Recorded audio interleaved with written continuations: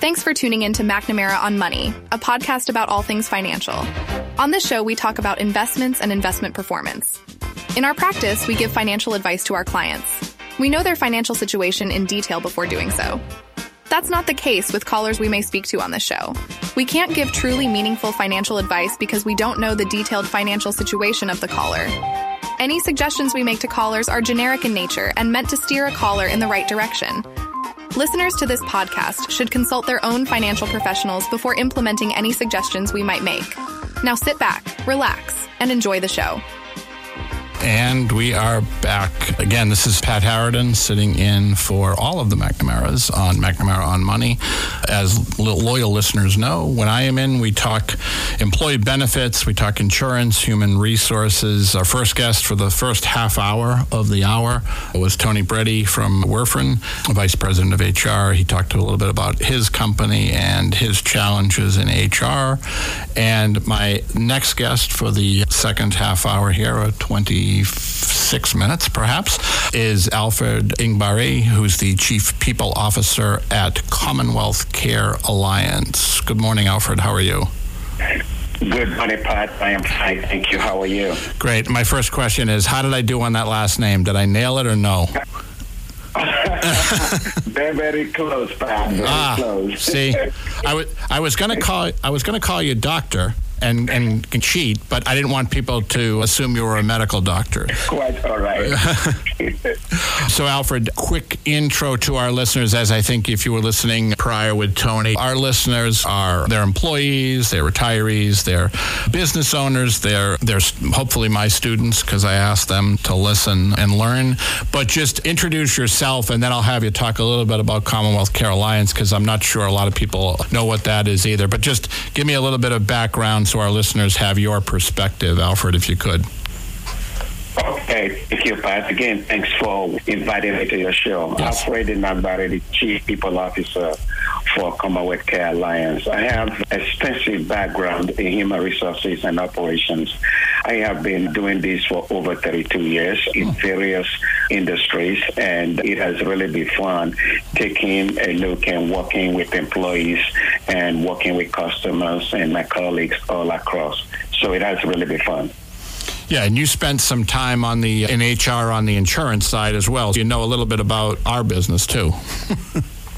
That's correct. My four organizations before my present one were spent around retail management, consumer health, insurance, pharmaceuticals, and now I'm in the healthcare. So yeah.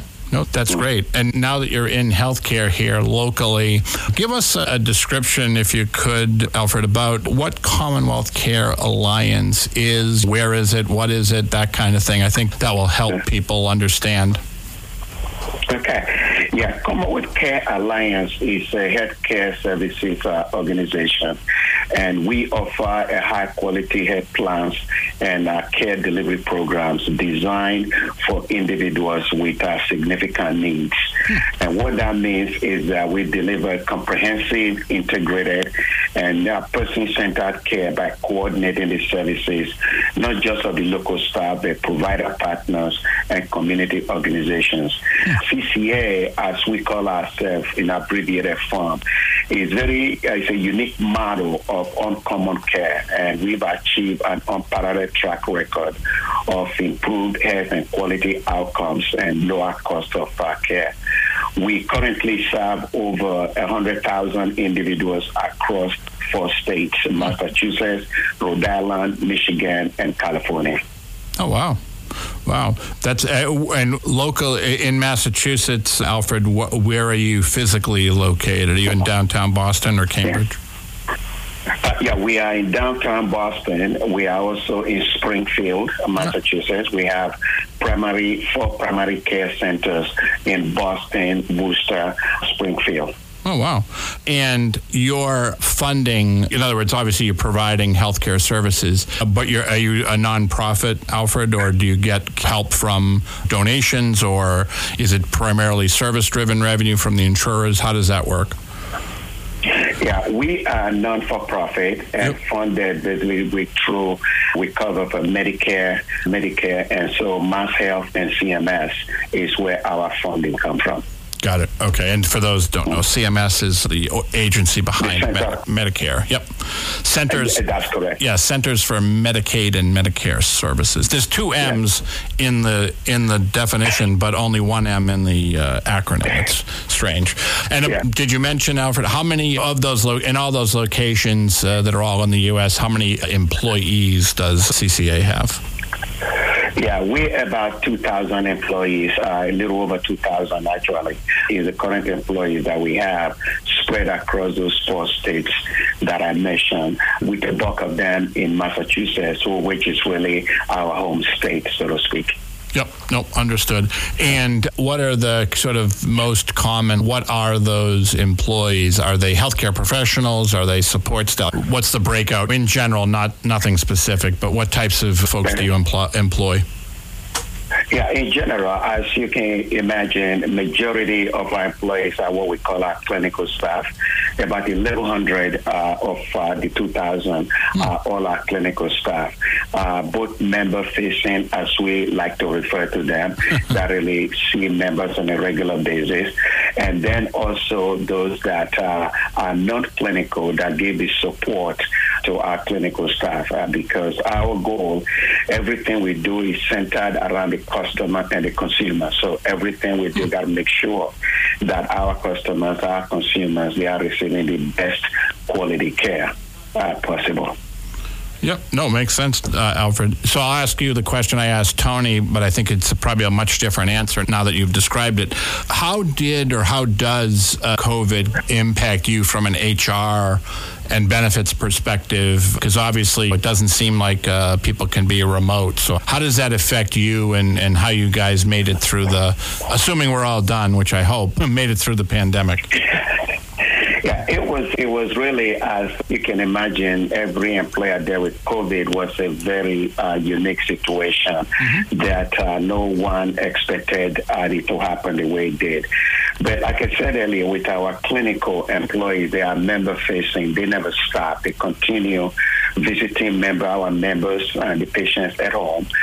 They never stopped that. And then our primary care centers, they were opening. The centers opened when our patients and customers can go in. They were available. And the non-clinical staff, however, we're send them remotely because of the way COVID works. So people were working remotely. We provided them the tools that they needed to be able to work from home remotely wherever they were at when the offices were closed at that time, which then led into a flexible work arrangements, which we are currently still doing right now. No, and obviously it seems like every company I speak with, Alfred, they're all doing some sort of hybrid environment, but when I try and drive into Boston, the traffic doesn't say that. If that's the case, I don't know where all these people are going then if they're not going in the office, especially commuting from the South Shore down here. Albert, what currently, as we speak now, it's September 2023, what's the biggest challenge for you from the kind of chief people officer, HR benefits role? Like what do you struggle? What's your biggest challenge every day when you're talking to your staff? Yeah, I wouldn't say a challenge, but something the top of mind that we did. When COVID started, as I indicated, we start what we call a flexible working schedule for our non-clinical staff. And what that did is we asked them what their flexibility would be in terms of getting the work done, coming to office locations or working remotely at home. So that led to a hybrid model where people do come in when they want to come in, so long as none of the work they are supposed to be doing is falling by the wayside. Right. Now, the member-facing employees, like I indicated, which is our clinical, some of them are our sales that visit members. They continue to see members. Where the challenge sometimes come in, and this is not unique to us at CCA, is the staffing shortage sometimes that you read across the globe, across the country, I should say, that comes in. But because of our performance, because of the benefits that we have for our employees, because of the caring we have for each other, because of the way we treat our employees, everyone loves CCA. They love our mission. They come to work and they just do what we need to do to get the work done. And if you take a look at our mission, very highly mission driven, employees that come to us believe in what we do, because it is no one can duplicate us. We're not a commercial organization. We do the best for our members. We do the best for our employees. So that really strikes us and makes us unique. And that has led to us winning some of the awards, as I'm sure you have seen, the best place to work in Boston that we've got. We've got a lot of awards where our employees, they are the one winning the awards, telling us what we are doing right, what we need to improve on, and we listen to them carefully and act on it. Yeah, no, I think that's important, Alfred. One of the things that we talked about with Tony in the first half hour is and I'll ask you your overall strategy and approach, which it seems like it's similar to how you deal with your members. But my message that I'm trying to get across to the listeners who are hopefully employees, prospective employees, or HR people in general is you think about this stuff every day. It's not just a one-time open enrollment thing.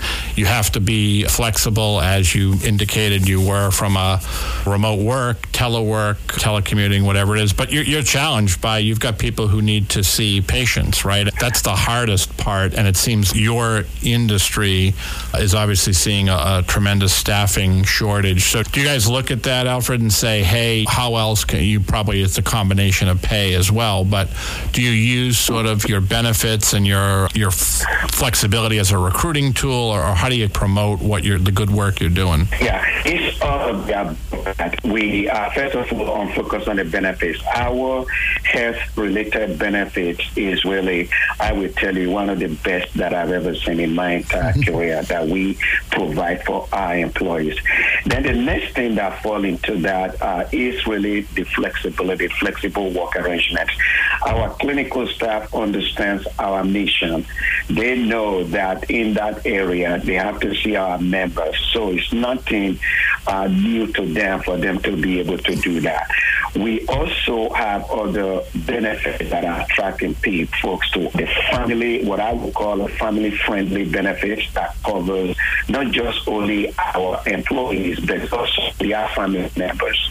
And our wellness benefits, which in fact has really increased, I'm sure the listeners will know since COVID, has really become top of mind for us, that is attracting folks to come to us. And the other big benefit that we provide is professional and career development benefits, which, as in today's age, continuous learning is really paramount to individual career success, and we really pride ourselves in ensuring that our employees are the best that they can.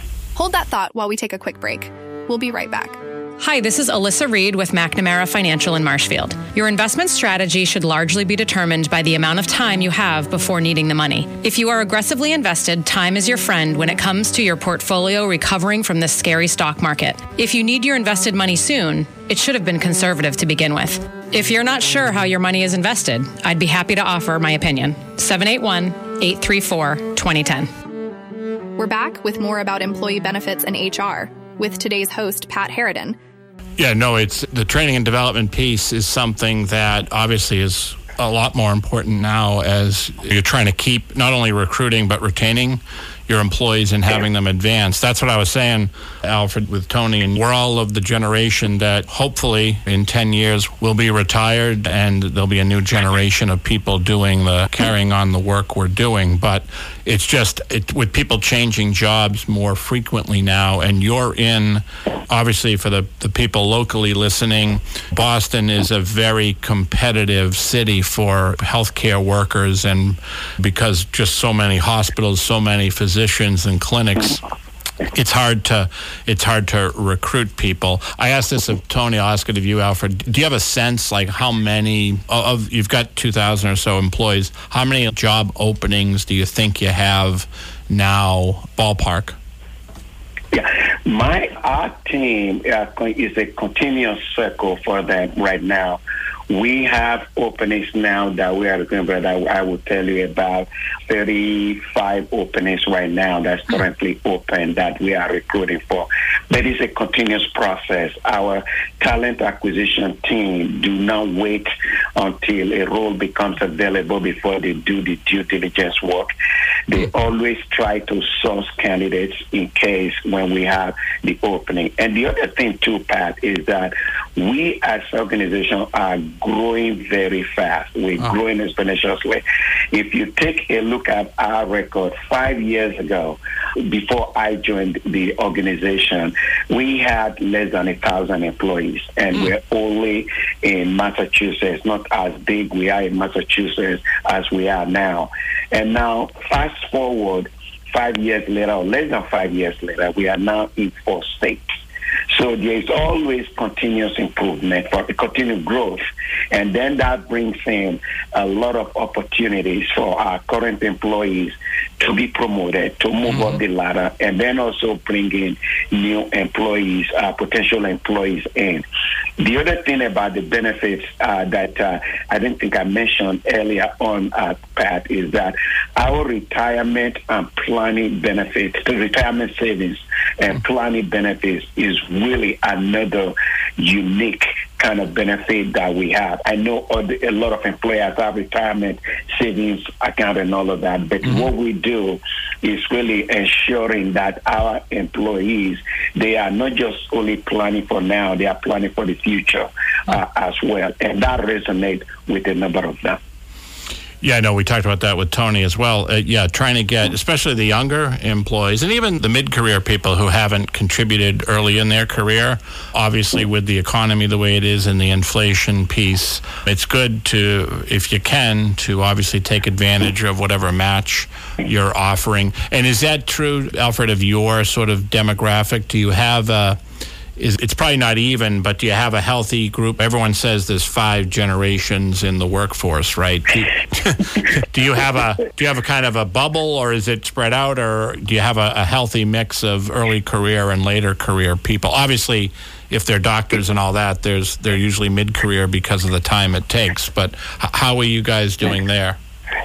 Yeah, we are spread all over the 5 generations, from the silent generation to the latest. I believe it's Gen Z now, if I'm saying the right one correct. We spread all over with a bulk of them in the mid-career, and again, depending on all the levels, it's very spread. We are not bubbled in one particular group. It's all spread around for us. Yeah, no, that makes sense. And given because I'm always fascinated, because I know you had some, obviously your career started outside the U.S., but what advice would you have, and this question's for my students that are listening, Alfred, you got into HR very early in your career. What sort of advice would you give a young, early career person who didn't go to school for HR and benefits, but was thinking about it? Like, what drew you to HR and made you stay as long as you did? Yeah, it is a really funny story, because one of the things that I've always interested in is really how can I provide assistance and support to others just not just only myself, but to others? And how can I have impact in any organization that I join? Which is really where I started my career. In those days, we were called personnel management, as it was called those days. Now I've just gave my age away to your listeners. So we started all of that, working through that. But the advice that I will have for the human resources professionals is that whatever industry you want to go in, try to learn the operations of that industry. What I mean by that is if you do not understand your industry that you're working in and your organization that you're working in, then whatever you do just become human resources speak, human resources touch. And that really do not resonate with CEOs. It doesn't resonate with business leaders because you will be perceived as an overhead. And what you have to do is whatever the organization is working towards, what are the talent implications in that organization? You have to think about that to say, how can you add value to that? Not just talking about human resources benefits and human resources pay and all of that, but you got to talk about how well is your organization that you want to join. How can you help them to achieve the strategy, the goal that they set up to achieve, and the human implication of that, or the talent implication of that, is the value that you will bring in. Sometimes you hear human resources professionals, all they talk is human resources, and that sometimes doesn't resonate well with business leaders because it gotta be what is the end for the business, is the value that you will put in. The second thing that I would say is continuous learning. I mentioned this earlier. Try to continue learning because things change rapidly, and as that, it will keep evolving regardless of where you are. It's very important that you keep pace with the changes that are coming, and otherwise you will find yourself reacting instead of being proactive. That to help your business. Yeah, no, and you're obviously you practice what you preach, getting your doctorate as well, Alfred. Obviously, continued learning, but also as you mentioned, your career. Obviously, from where you started, I won't give it away. People will have to look it up. But that organization is obviously a much different industry than what you're in now, and you have to know the different language, the different issues. I think as I was sitting here listening to you, I was saying that I should even use that in my class because the HR function is so different at different companies. That's correct, yes. Absolutely. Yeah. And that is where I say learning the organization that you are in, the operational side of the organization will really help you as a human resources professional on how you can add value or create value to your organization. Yep. And so I got two final ones because I think we've got about 4 minutes here. But what's your philosophy on the medical benefits? Because you mentioned the retirement is a good one, but obviously you being a provider and having health plans yourself, obviously for a different population. But what's the philosophy on your health care benefits? Really is for our employees and in fact also for our patients and members, I would say the benefit is really top notch for us. Mm-hmm. That is just not an area you want to shortcut. So our benefits, whether it's medical, whether it's dental, whether it's ROX and all of that, is really, like I said earlier, very top notch. We at CA, and I can say this, is that we are very fortunate to have a CEO who really believes and really lives that your health benefits got to be a number one top priority. And I wish all CEOs have that philosophy. So when I go in to model what our health benefits is going to be for our employees, I never have to sell him. In fact, he really spearheaded that because he believes it. Because we cannot be in a healthcare. We cannot be a healthcare organization without having a very top-notch health plan for our employees. So close to my CEO, and I won't say his name.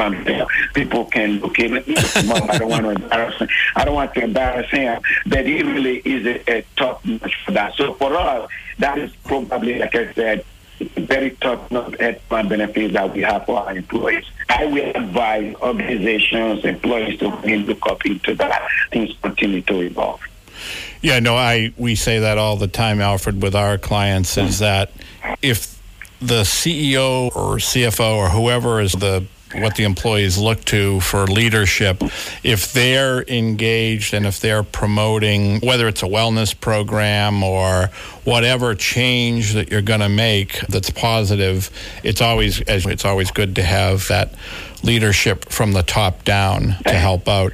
So I'm going to give out just so people can look up not only you and your open opportunities, but because we've got about a minute left. Commonwealth Care Alliance it's abbreviated CCA, but your actual website is just spell out commonwealthcarealliance.org. And Alfred, thank you very much for spending the time. Obviously, hopefully at some point get to see you in person. It's hard now that we're starting to do real live meetings. Everyone's dressing up again. We're wearing ties. We're wearing suits. I hope to see you soon, but I thank you for but not only for what you do with your members and patients, and you serve a great need for the community. Thank you for being on the program, and hope to see you soon. Enjoy the rest of your day, Alfred. Thank you. Thanks a lot, Pat. You take care. Thank you, sir. Yep. Bye-bye.